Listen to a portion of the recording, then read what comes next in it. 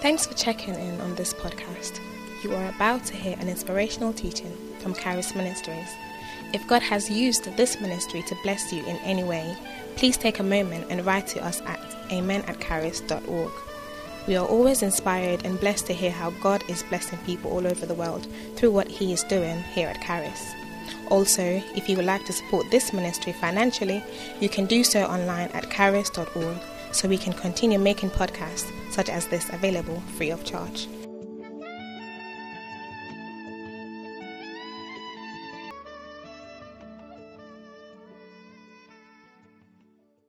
Father, thank you. Thank you for giving us your Son that we can receive your word. Expose us to your word.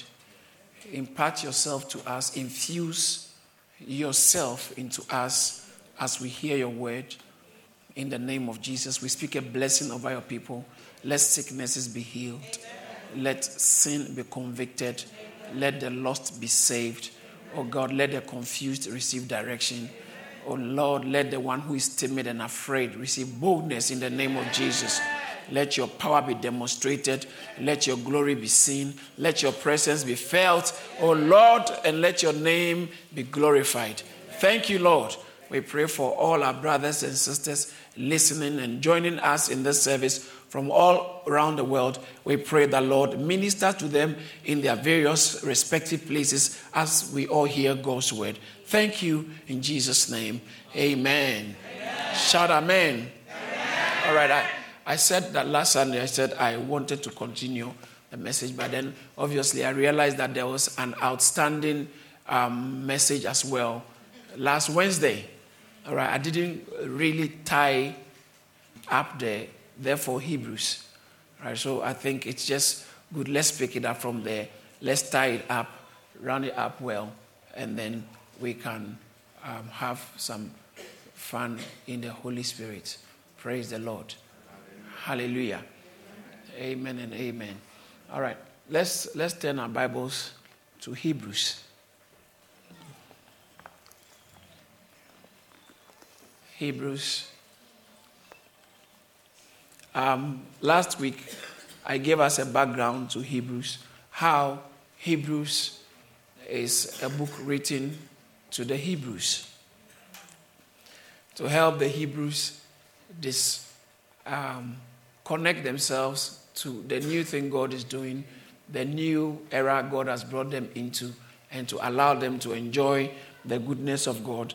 And it starts by trying to compare some major figures and major figures and elements in the Old Testament, comparing it to the New Testament, for that matter, comparing it to Christ. And so he started by talking about how Christ is better than the angels, all right, in the fact that is better than the angels as the Son of God. So even as God, the Son of God, he was better, or is better than the angels, and he's better than the angels as the Son of Man. In his humanity, he was better than the angels. He could identify with us. He became the captain of our salvation. I like that phrase so much. It really tickles my interest and fancy.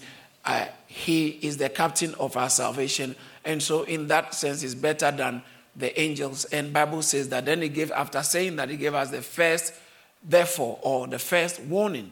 The warnings are therefore what to do. And so he says that because of that, we should give heed to what is spoken.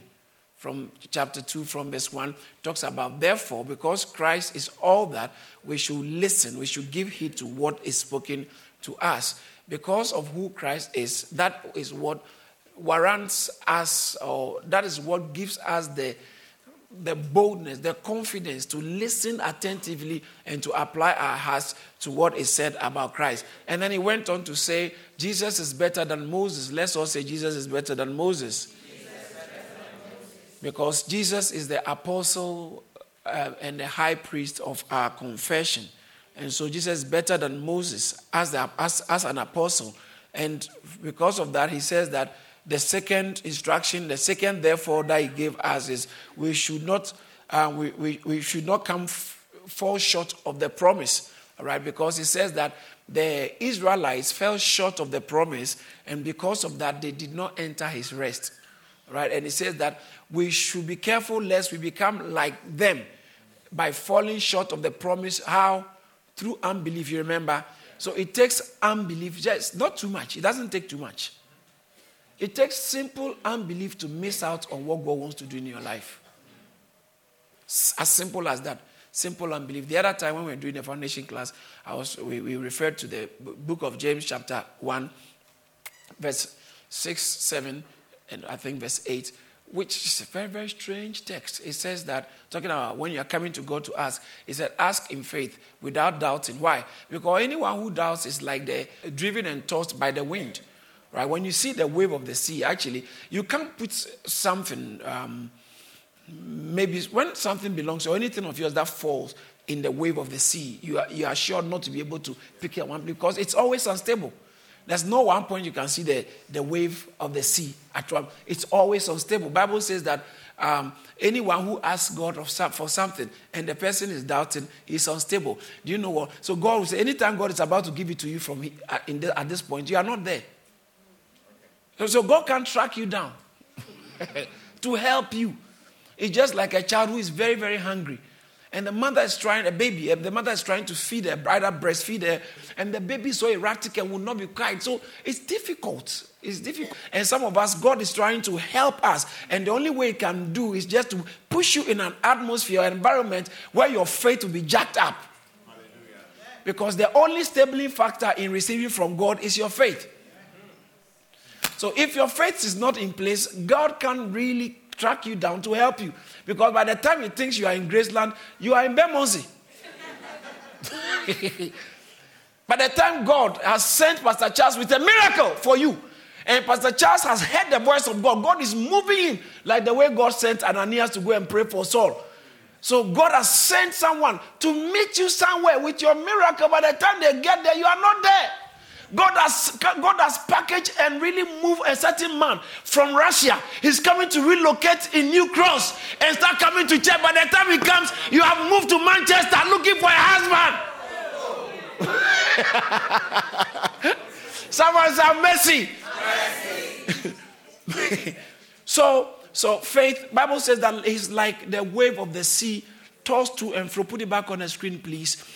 James chapter 1. Tossed to and fro by the wind. Now look at the next verse. That is I don't like this verse. You don't understand when I say I don't like it. I like it, but it's too scary. He said, let not that man suppose. Don't think that you receive anything from God. Hey. Did you see how serious it is? He said, anytime you ask something from God and you are doubting. He said, don't think you receive anything from God. Let that man not think he'll receive anything from God. Now, he didn't say, let that man not think God will give him anything. Don't think you will receive. Because it takes faith to enter the rest. It takes faith to receive. As for God, He's a good God. What He will do, He has done already. It's already been done. Tell someone it's already done. All things work together for good. It's already done.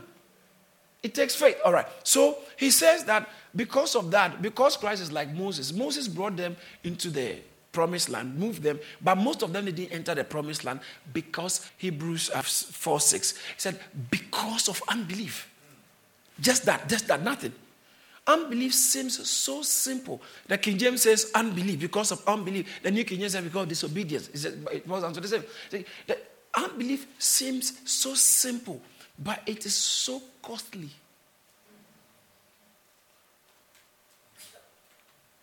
It will cost you everything. Where I grew up, let me tell you this story, then I can move on to the next. Where I grew up, we used to have a lot of grass. The grass, nice grass, green grass. We always playing in the grass. We were always playing gardens. So it's just when I found out that here gardens are very precious. We grew up with large gardens and trees. And when you are playing, balloons were not too common. So if you have a balloon, especially Christmas time. If you inflate your balloon and it just goes and falls on the grass, know that you aren't going to get it again, because the grass will usually, puncture it, and then now the grass, just a little hole in it is enough to deflate everything. Little bit of unbelief can spoil everything you have been waiting for. It's not too much. You don't have, as for this one, it's full of unbelief. No, little. Unbelief is so expensive, huh? You can do all other things. Those who normally say, I've done all.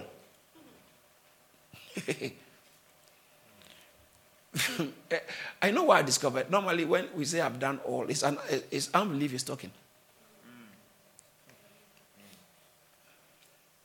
Those who normally say, I've done everything, now what else should I do? Unbelief is expensive. Tell someone, sister, unbelief is expensive. How do you get rid of unbelief? It's simple. It's the same as how do you build your faith? Because guess what? This is an interesting one. Every human being is born with unbelief. We are all unbelievers. And then by the mercies of God, we heard the word and we became believers. So now someone tell someone, I'm a believer. But even now that you are a believer, your past, the natural self of unbelief always tries to interfere with your believing self. Right? So sometimes you believe to a certain extent, then you give up. And you embrace unbelief. That's where we'll be going there for Hebrews. All right. So he talks about, so we should because of that. Second, therefore, is that do not come short of the promise of his rest. All right.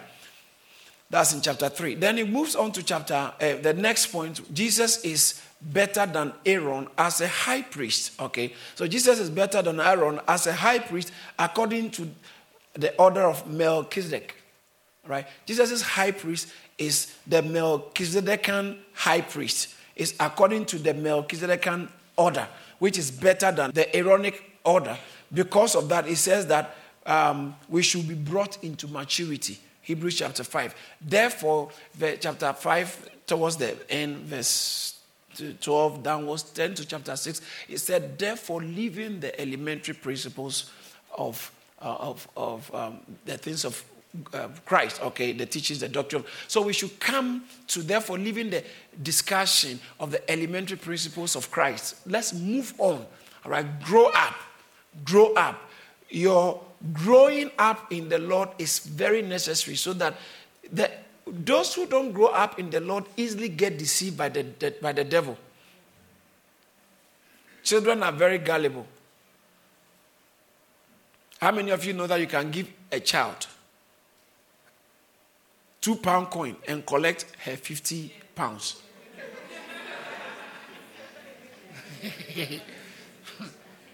It's easy. Someone gives that little child £50 note and say, come, this one is better. You throw it, it falls down, it makes some noise. Heavy. Yeah. You collect that. The child will be very happy. Or at best, you can just buy a 50p sweet, give the sweet and collect the money. Because children are very gullible. That is why, as a Christian, you can't afford not to grow.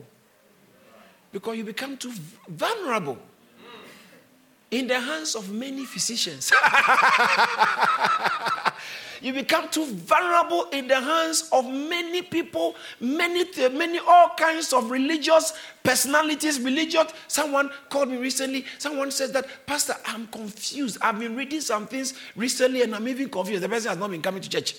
I've been reading some things and I'm confused. And I could understand, because there are so many confusing things out there. If you don't take your time to develop your faith and grow and mature in the Lord, the enemy, Bible says that he is the accuser of the brethren, and Bible calls him the deceiver. The devil is, Bible says that. Can you imagine someone, when he speaks lie, he's speaking his natural language. Yeah. John Jesus said, as for the devil, John 8:44, I think so. So when he speaks the lie, he's speaking his natural, native language. So now, this is my argument. My pastor taught me this years ago, and it was really helpful. It says that you are the son of the father, the devil. The desire of your fathers you want to do. And then somewhere he says, because there is no truth in him. When he speaks a lie, he speaks from his own resource. For he is a liar and the father of it. When you read some other translation, it says that when he speaks the lie, he's speaking his native language. Wow. It's natural for the devil. That is why those who say, when I got born again over 20 years ago, there was this kind of all these beliefs. People have been under the sea and they've met the devil. They used to be in the occult and they are coming to reveal the devil's secrets. Who told you the things the devil told you were true? All right. That's why, recently, I know this because of where I grew up, they were doing a lot of deliverance. All right, and sometimes someone will sit down and then they'll be casting and say, yeah, my name is this. My name is this. I am this. You think you can cast me out? This morning you've eaten a lot of rice and peas. You think you can cast me out? And then you see pastors having dialogue with demons. But what? Demons are natural liars. So why do you want an information from a demon thinking that it is authentic? Because the devil is a natural liar. I mean, he can't speak that. Even if he wants to, he cannot. Because once he opens his mouth, the source of lies is flowing.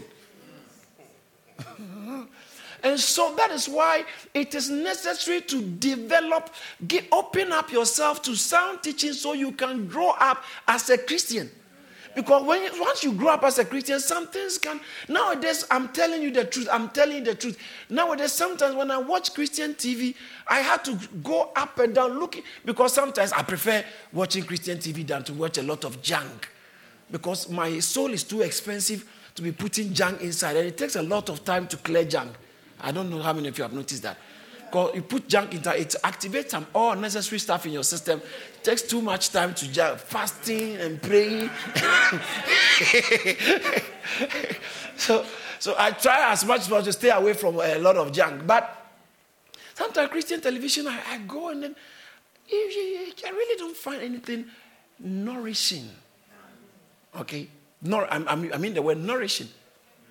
It can be fun. Some of it is quite entertaining. Some of it is quite interesting.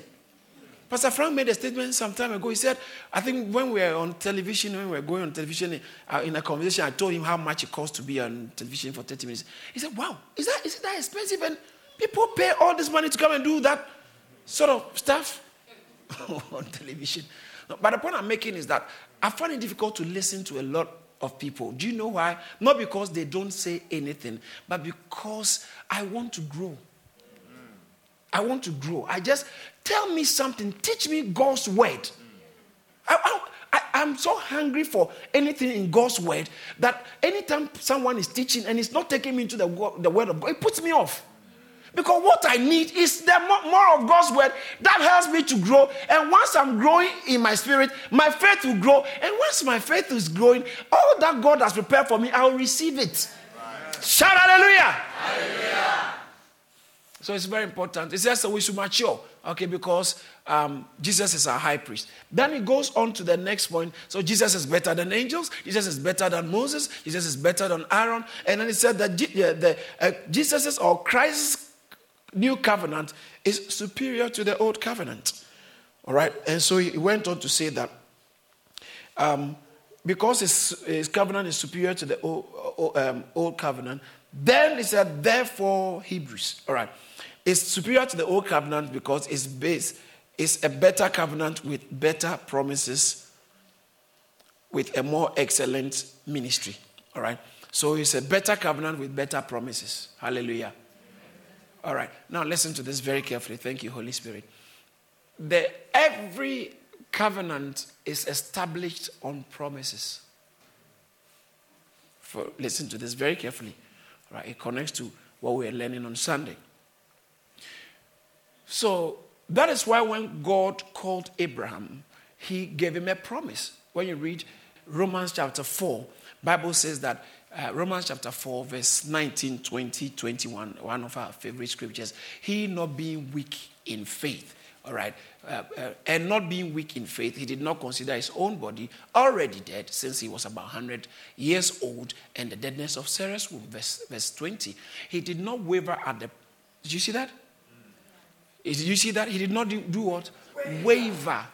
Do you remember that word again? It says that he who doubts, okay, is like the waves of the sea, driven and tossed by the wind. All right. So Abraham did not waver.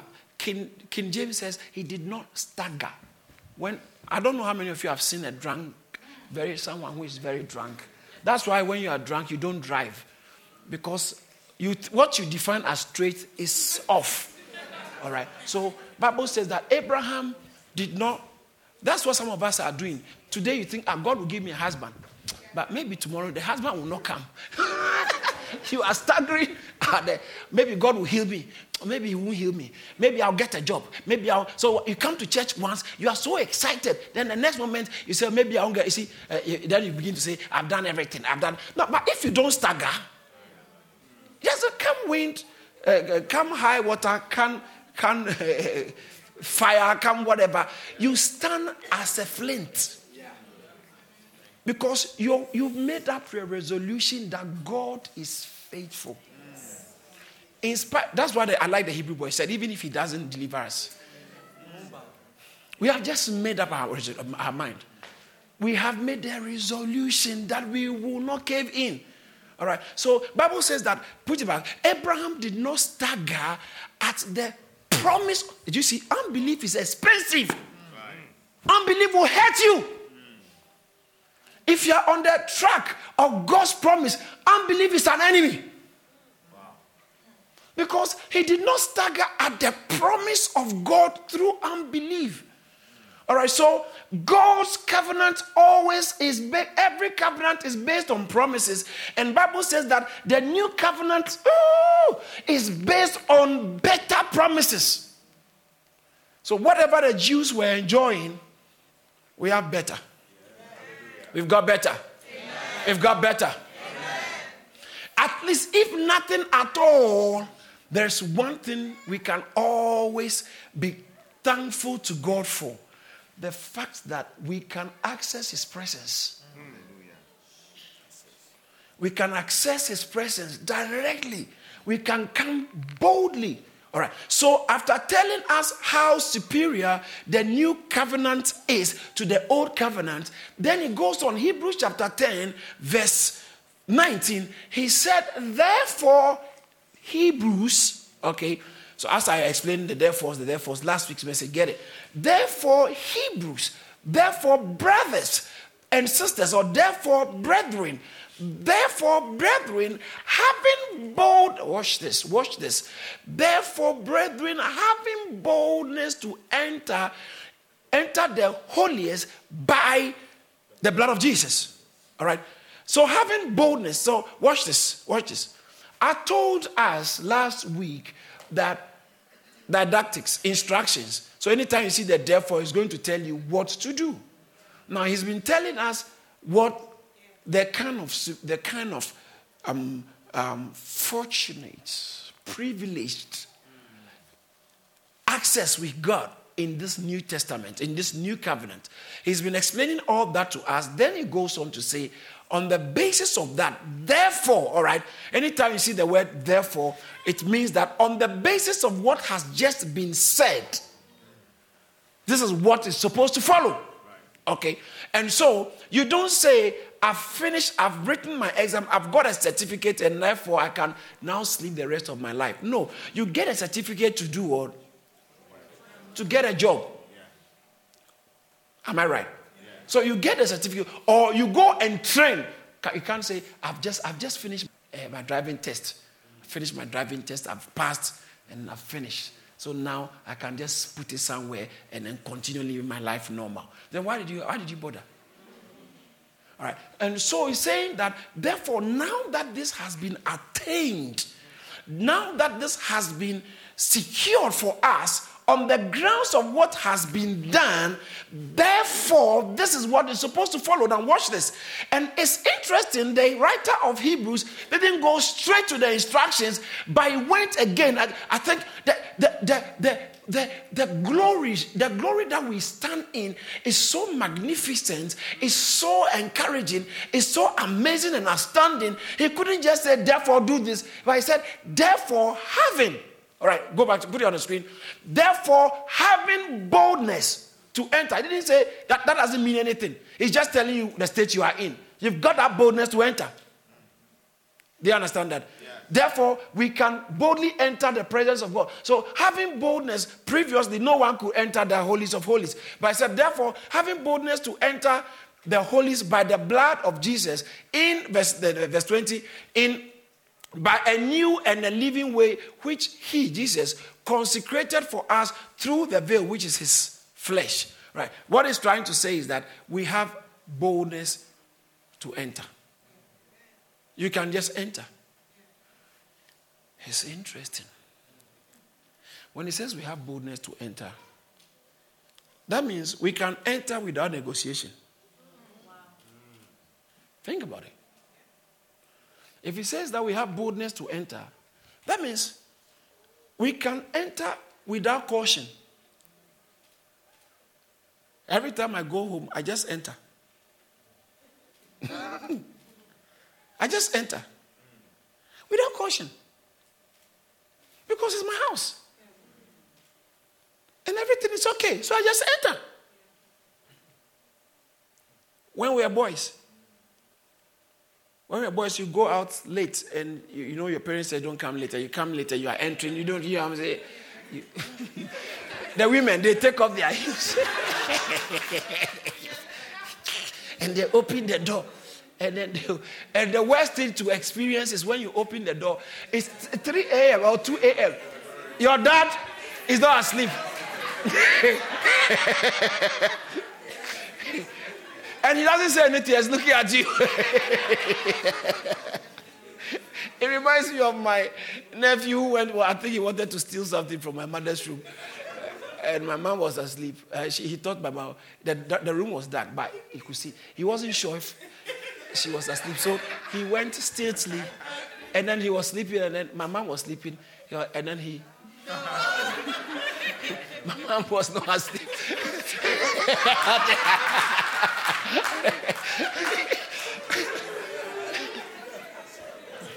Why did he have to do that? Because he was going to do something he wasn't allowed to. Oh. He was going to do something he was not allowed to. He was not supposed to. But we can come because we are allowed to. Hallelujah! Hallelujah! Tell someone, I'm allowed to. I'm allowed to. This may not sound very nice, but then that's why you don't need, I said this and I'll say it again. You do not need an angel to go before God for you. You don't need a saint. Neither do you need a Holy Mary. You don't. Holy Mary, Mother of God, pray for us sinners. Oh, count yourself out. You need, actually, when you're a sinner, you don't have access to God. So then you can need the prayers of some people. But we are justification. God doesn't see you as a sinner. He sees you as a righteous person like Christ. Hallelujah. All right. So, therefore, having boldness to enter into the holies by the blood of Jesus, by a new and a living way, which he has consecrated for us through the blood. Put it on the screen again, please. Through the veil, which is his body. All right. Which is his flesh. Now, the next verse. Please turn your Bibles to Hebrews chapter 10. Let us draw near. Let's all read it out. Okay, then verse 21 said, and having a high priest over the house of God. So 2 things we have. What is it? No. Okay, high priest and what? The having. We're talking about having 2 things right now. Having. That's how you should read your Bible. That's why open your Bible, because this text cannot help you. Look in your Bible. We have something and we have something. We have what? We have what? All right. Really? Yeah? Verse 20. Therefore, having boldness. And then verse 21, having what? And having a high priest. So even if you come, the high priest, the forerunner, remember the forerunner? Yeah. He's already gone there waiting to intercede on your behalf. So just come in. Just come in. And he'll speak on your behalf. Or I like Esther. But Esther came in and the king said, Esther, come. She was not allowed to. She was not supposed to. But she went. She went. She said, if I perish, I perish. She went. And, listen to this. Even Esther didn't have anyone standing to speak on her behalf. But you and I have a forerunner. Remember, wait. Remember this. Jesus said, I'm going to the Father. You have to be happy because once I'm going to the Father, anything you ask in my name, I will do it. You see that? So he's taking the lead just on our behalf. Bible says that, and he went up, he ascended into heaven and seated at the right hand. He sat at the right hand of God. So he's seated there on our behalf. There's no mediator. There's only one God and one mediator between God and man, even the man Jesus. He's there to mediate on our behalf. That's why I like 1 John chapter 2 verse 1. Therefore, having an advocate, we have an advocate. He said that I'm writing these things so that you do not sin. But if you sin, we have an advocate with the Father. Who is he? Jesus. Who is he?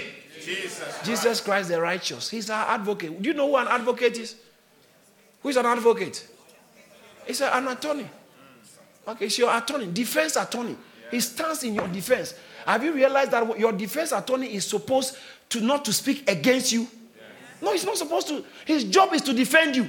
Even if you are wrong, defense attorney is supposed to stand there and defend you and argue your case in your interest. Jesus is there arguing your case, defending you. God already wants to forgive you. He's forgiving you. God already wants to do so much. And Jesus is also standing there speaking on your behalf. So you have double barrel.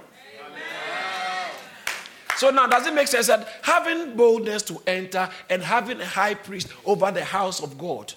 All right? So two things we have. And so what? That's how you should read your Bible. I have got high priest. I've got boldness. So what should I do with it? That's where now the therefore comes in. So therefore, seeing that we have these two, verse 22. Verse 22 tells us what you should do. Verse 23 tells us what you should do. And then verse 24 tells us three things that we are supposed to do on the grounds of what God has secured, attained, and achieved for us as Christians. First one is let us draw near with a true heart. Say, draw near. Draw near. Esther was afraid. The king said, come. Esther, come. Esther, come. Draw near. Say, draw near. Draw near.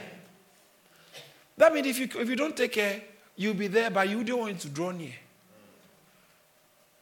Not want to draw near. There's a stark one. He said that if you actually draw back, God said, if you draw back, I won't be happy at all. Look at verse 39. See, if the Bible is yours, underline draw near. And then go to verse 39 and see what it says in verse 39. Hebrews chapter 10 verse 39 said, but we are not of those who draw back. Did you see that? Some people draw back.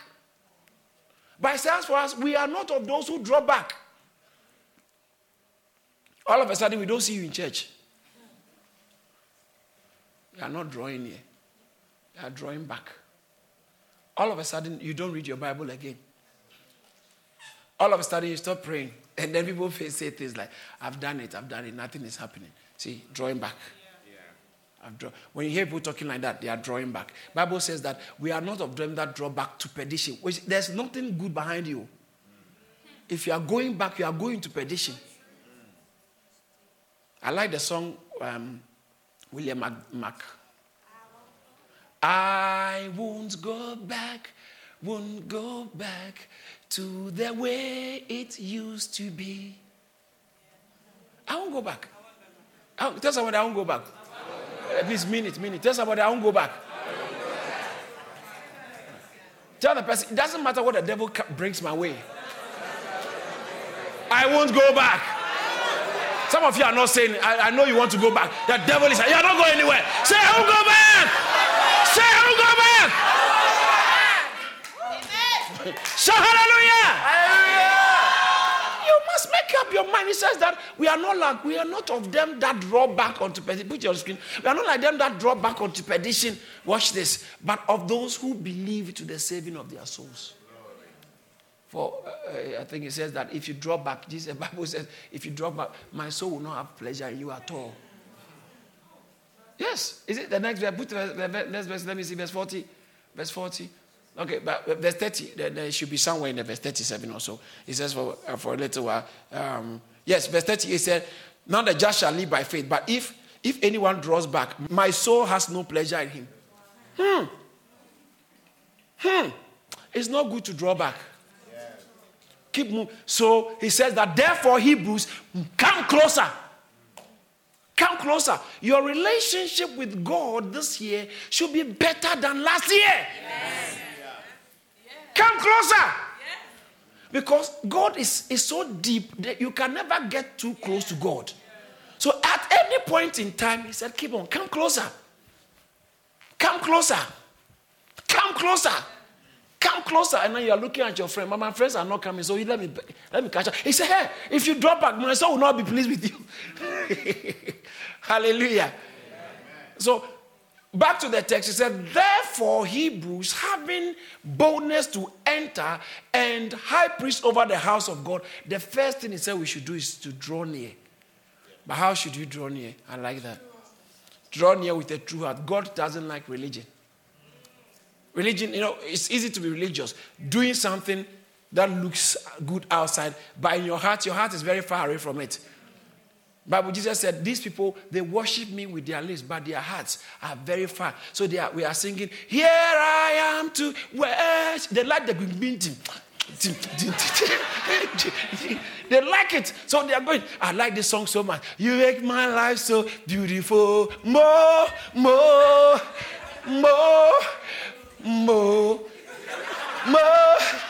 And their eyes are so dry. Oh, Jesus, more of you. Hey, they are just enjoying the music. Jesus said, these people, they worship with their lips, but their hearts are far from it. He said, in vain do they worship me. Praise the Lord. But Jesus, it says that because we have a high priest over the house of God, come draw near with a true heart. Let's all say true heart. Draw near with a true heart in full assurance of faith. You are so convinced about God's word. You are doing it. Listen, why do you give without you knowing that God's word says so? Some people, they give because they say there's a prophetic word. Hey, if you give, you are going to become a millionaire. As soon as you give, you are going to become a millionaire. So give. As soon as you give, you are going to become a millionaire. So give. So people give because not what God's words say, because what they are going to get. We all know lottery. Okay. It's lotto, vending machine. You put in £1, you get your Coke. Right. You put in, and like Pastor Philip said, gambling. So you are putting in something, hoping to get more. It's just try your luck. No, it's not try your luck. Whether God decides to react or doesn't react, you are giving based on God's word. You are coming to church based on whether you are singing, you are playing the keyboard, you are singing in the choir based on God's word, not because someone will clap for you or there's going to have special party for church workers. Well, special. If you don't do that, then serve. Praise the Lord. Full assurance of faith, having our hearts sprinkled from evil conscience and our bodies washed with pure water. Let me explain that quickly. Our hearts sprinkled from evil conscience. You know what evil conscience is? Doing something that you know wasn't good. And now the thing stays on your mind. Some of you are seated right here, and usually you like to hide at the back. When I'm coming close, you are saying, God, let him not say anything. Let him not say anything. It's called evil conscience. Evil conscience spoils worship. How many of you have been to church or you just want to worship but something is staying on your mind, wouldn't let you go alone because of something that might have gone wrong or you might have done wrong and you have not confessed? If you are born again, let your heart be sprinkled from evil conscience. What's the sprinkle? The blood of Jesus takes care of evil conscience so that you can come boldly without negotiation. Come, just come in. Let's come boldly, or let's enter, or let's draw near with true hearts and in full assurance of faith. I like that bit. Time will not permit. I want to end on something. Full assurance of faith, with our hearts sprinkled. Okay, with our hearts sprinkled from an evil conscience and our bodies washed with pure water. What does that mean? In Ephesians chapter 5, verse 26, thereabout, it talks about how Jesus Christ, from verse 25, Jesus Christ loved the church that he might, that's okay. Husband loved the way Christ loved the church. Verse 26, that he might sanctify the church and cleanse her with the washing of water by the word. Okay, so when it says that with your bodies washed with water, that's Hebrews chapter 10, verse 22. Let us draw near with a true heart in full assurance of faith, having our hearts sprinkled from evil conscience and our bodies washed with pure water. Now, how do our bodies get washed with pure water? All these things are all functions of what Christ has done. So these things that we have been teaching, justification by faith, propitiation, reconciliation with Christ, all these things that we have been talking about, they become nothing until you begin to find out how you apply these things in your life. The essence of church is to help someone. Oh, I like this one. I like what I'm going to say. Actually, that's what I want to. I love doing. Okay, that's my job. Is to help someone know what we believe as believers, know why we believe it as believers, and then know how to apply what we believe, and then know how to share what we believe. Right. To know what we believe, why we believe what we believe, how to live what we believe, and how to share what we believe. 4 cardinal things about our believing. And so if you know what we believe and you do not begin to apply it in your life, it becomes an exercise in futility. Then that becomes religion. Religious folks tend to know so many things, but you don't see effect on their lives. Hallelujah. All right. So he says that we should draw near with a true heart, and then our bodies washed with the pure water. What it means for our bodies to be washed is that our bodies signify our actions. Mm-hmm. Say my actions. I like the song the choir sang. My mind, my soul, my hand belongs to you. Oh, my head, my lips, my body belongs to you, Ooh. After that, please go home and make sure it belongs to God.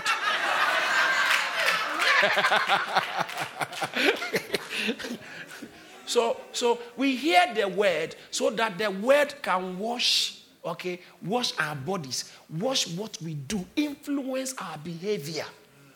So behavior is not unimportant.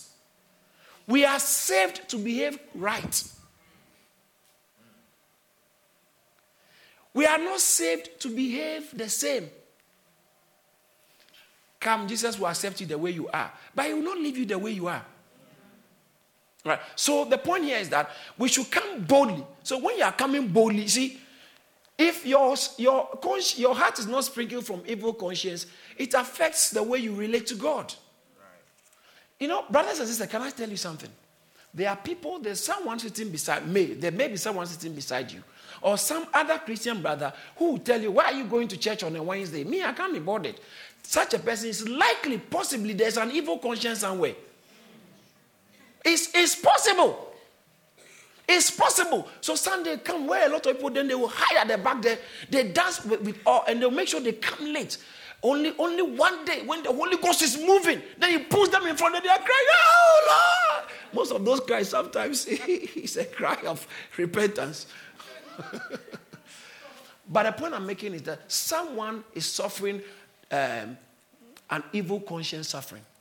And if you don't take care, you whose conscience is right, you allow them to pollute you and to advise you so long as how you draw near to God is concerned. So our hearts sprinkled from evil conscience and our bodies washed with pure water Now, so that's the first instruction is given. Verse 22, he said, let us draw near. Say, draw near. Draw near. Say, draw near. Draw near. How many of us will make a resolution that next month by this time, your walk with God is better? Even if God doesn't give you a new job. Even if God doesn't give you another money. Do you understand? That's how it means. Draw near.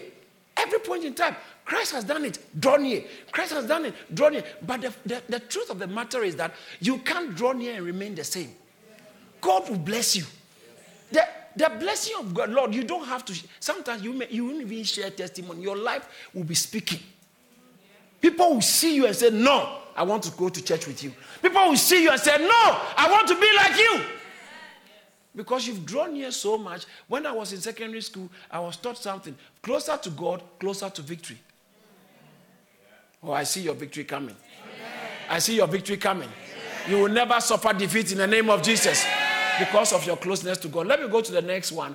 Therefore, draw near to God. And then what was the second one?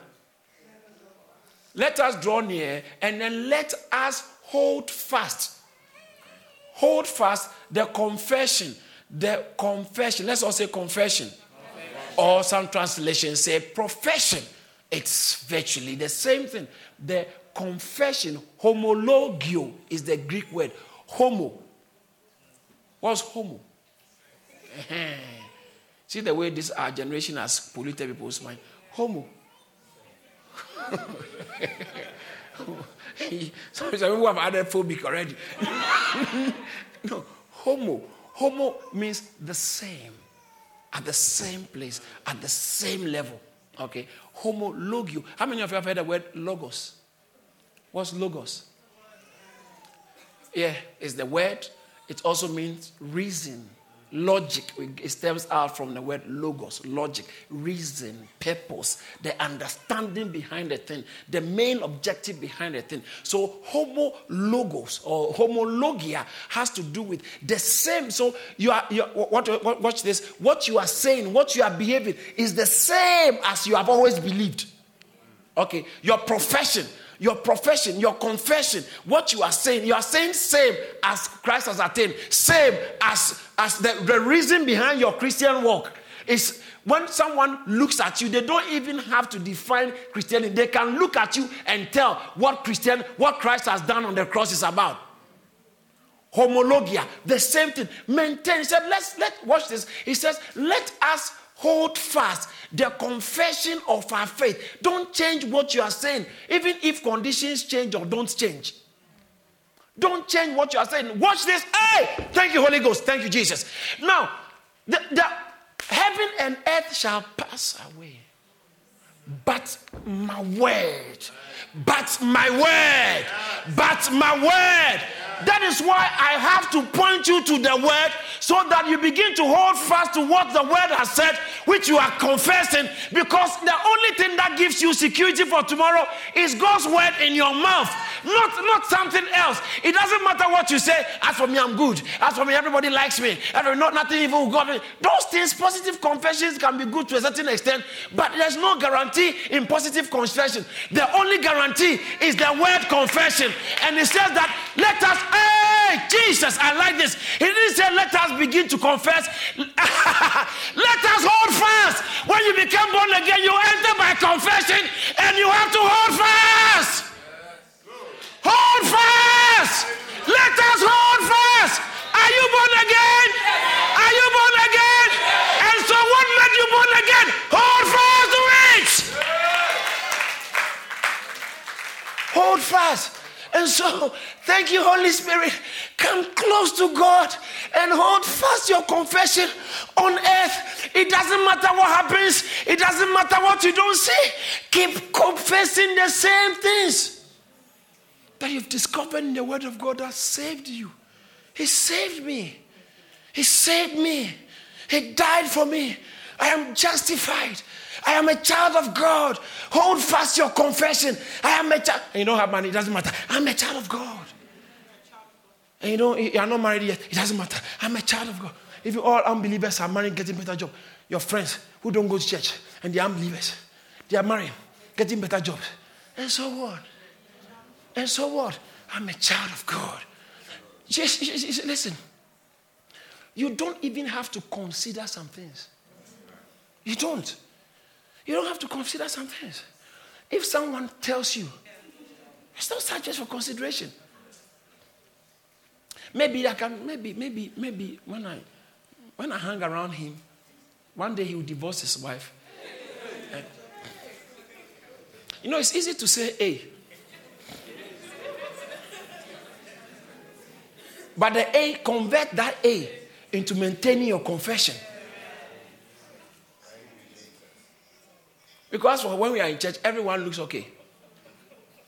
But many people are sitting on hot coals. London burning, looking.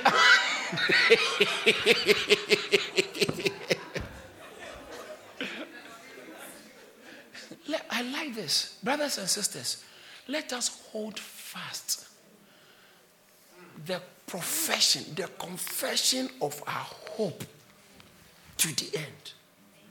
Hold fast the profession of our hope. See the word wavering have appeared again? See, how many times have we seen it tonight? 3 times. That's what Abraham did. He did not waver at the promise of God. Have you seen promise there again? Promise. When God promises you, the devil will try to make you waver. I don't know how many of you have got some promise from God. But if you've got promise from God, you will know that there are all kinds of undulating circumstances around you that makes you feel like just drop the promise. That's it. So when God gives you a promise, all he requires from you is not to waver, but be unflinching. Hold firm to that word. Hold firm to that word. Who told you can't be married? Who told you can't have a child?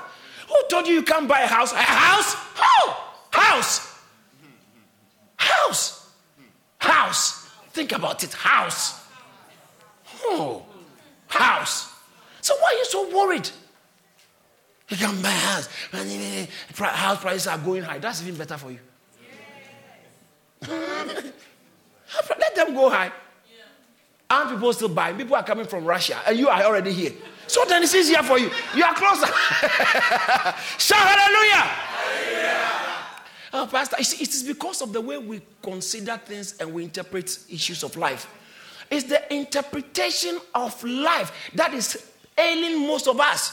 So we look at what God has said, but we have a different interpretation of life. Said, let us hold firm. Put it on the screen again. It says, let us therefore hold firm. Let us hold fast. All right, verse 23. Let us hold fast the confession of our hope without wavering. For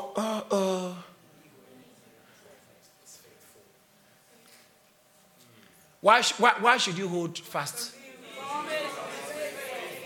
Do you see that? That means when you don't hold fast, you are saying that God, I can't count on your faithfulness. I can't count on your faithfulness.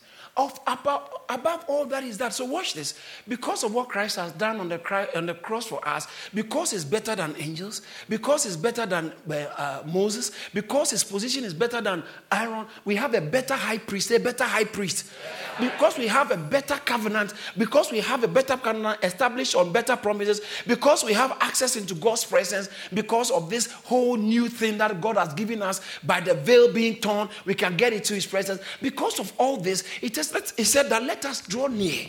And then that's number one. And then let us also hold fast the confession of our faith, confession or profession of our hope without wavering. For God is faithful. Then they move to the third one. Let us consider. Let us consider. Say consider. I would like to read us to my time. Let us read that from the Amplified version on the screen. It's quite an interesting verse 24. Quite an interesting way Amplified puts it. Let us consider and give attention, continuous care to watching over one another, studying how we may stir up. See the word stimulate or incite. Last week I said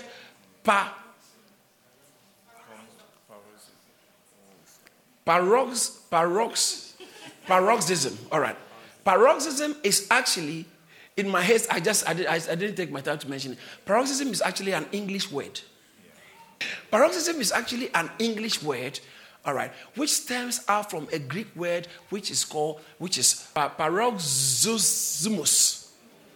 Very, very simply. Okay, let me spell it for you. Paroxusmus. That's the Greek word. Paroxysmos, which actually means to incite. Sudden attack. Suddenly. All right, something happening suddenly. So when I say burst, outburst, yeah, it's an outburst, sudden outburst. So it's the same root word, all right, the same. So paroxysmos, the Greek word means an outburst, sudden attack. Now watch this, incite, to make someone want to do something.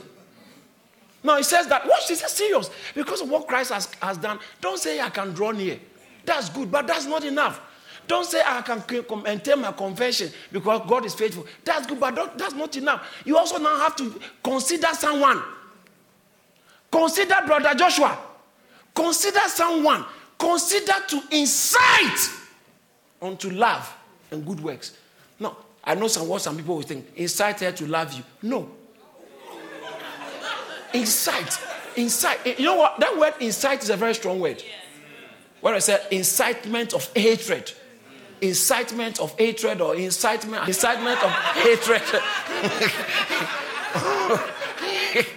Or incitement of, public unrest. That's a serious thing. So you cause people to sharply react, to act in a certain way. Now, Bible says that we should do that. Before that, you should have to consider and give attention. So look at that sister, Christian sister. You know her temperament.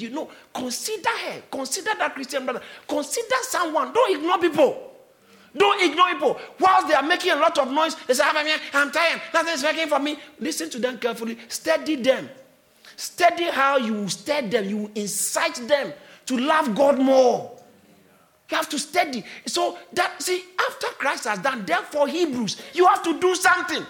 If you're a Christian and you can't have a positive impact on other Christians' worship, it's not nice. And you are screaming, God, bless me, God. That's the kind of Christians we are raising this morning in the church. They are shopaholics. All they want is what I need. Give me. God, give me. God, give me. You see how we are excited when we see the box? And we should, actually. But you should also be doing other things. Someone phoned, she said, I feel so discouraged. I don't even want to go to church. She said, sister, go for a break. You need it.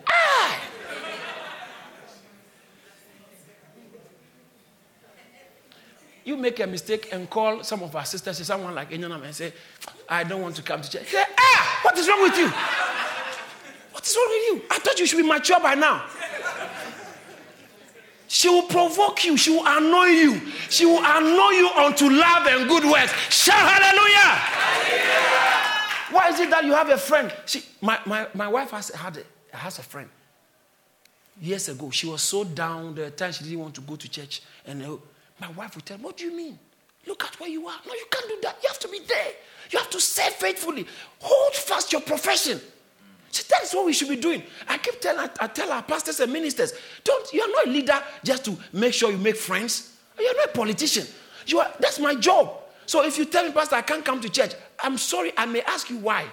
And you have to tell me something so sensible and so good. Other than that, my conscience will not give me peace. You defile my conscience and you make me enter church with evil conscience. I have to yes, I have to make sure. If you tell me, Pastor, I can't come to church. Why? Because I didn't sleep early last night. It doesn't matter. Come on, be on your feet. Come on, put on your shoes. Jump into the bathroom and bring your sorry self to the house of God. You understand what I'm saying? It is not my job as a pastor, but my job as a Christian who is drawing nearer to God and maintaining my confession. The third one, I don't have to leave it. I have to add it. Shout hallelujah. Hallelujah. So in conclusion, then it goes on, let us consider one another, to stir one another to love and good works. Then verse 25, I like, not forsaking, whilst you are stirring someone, not forsaking ourselves, the gathering of ourselves together, the assembling. Don't forsake. It said that's the manner of some people. We are about to start cell meetings. You see some people, cell meeting. Now, it's just near your house. Even that, someone will be sitting home and say, oh, what is it? I'll go on Sunday. I'll be okay. Me, I just want to serve, but I don't want to have a relation with anybody. Read your Bible. Read your Bible. It says that, not forsaking the assembling of ourselves together. I was telling you last Sunday, there's only one Sunday I didn't go to church for over 23 years of my life. Since I became a Christian. Only one Sunday. And there was one Sunday I was out of the country with some musicians, Christian musicians, okay? Top Christian star. Because of my praise and worship ministry, I was close to that particular minister, and it's over another country. It was a big African whatever. And we went, all and her team. And that Sunday, it was Saturday night. Sunday morning, we were all in the hotel. They were asleep. Christian musicians. So. And together with the guy himself, they were all I told her, I can't stay in a room Sunday morning, hotel room, doing what? I went, it's a strange country. Abidjan, they speak French. I had to go out looking for a place to go to church. And I managed to find one. Someone who has been living in Birmingham, and he said, oh, I have not found a church yet. Hey! You will find some if you are serious. Yeah. Because forsaking the assembling of ourselves together is bad manners. Read your Bible. He says that, put it on the screen, not forsaking the assemblies of ourselves together, as is the manner of some. Some people do that. You are not that some. Amen. Tell somebody you are not that. You know, after today's service, call someone who didn't turn up for today and Sunday. Chase them. Chase them. Paraxos. You know what I mean? Yeah. Incite them.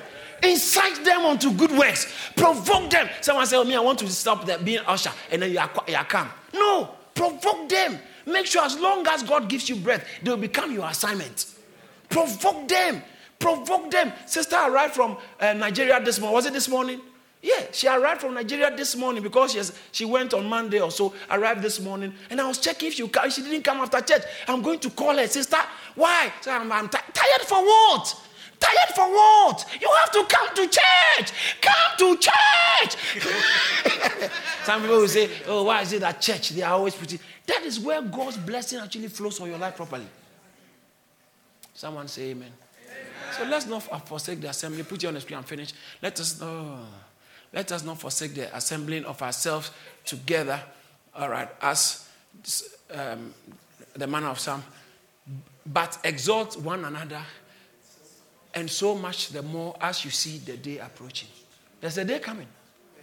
There's a day coming. It's actually a day of return of Christ, a day of judgment, but it's a day of someone's blessing as well. The day is approaching. So he said, let us exalt one another. Let us encourage one another. Let us challenge one another. Let us provoke one another. Shout hallelujah! Shout hallelujah! Shout hallelujah! Did you get something? Put your hands together, Jesus. Thank you for listening. For more resources, please visit charis.org or call us on 0207 740 9960. God bless you.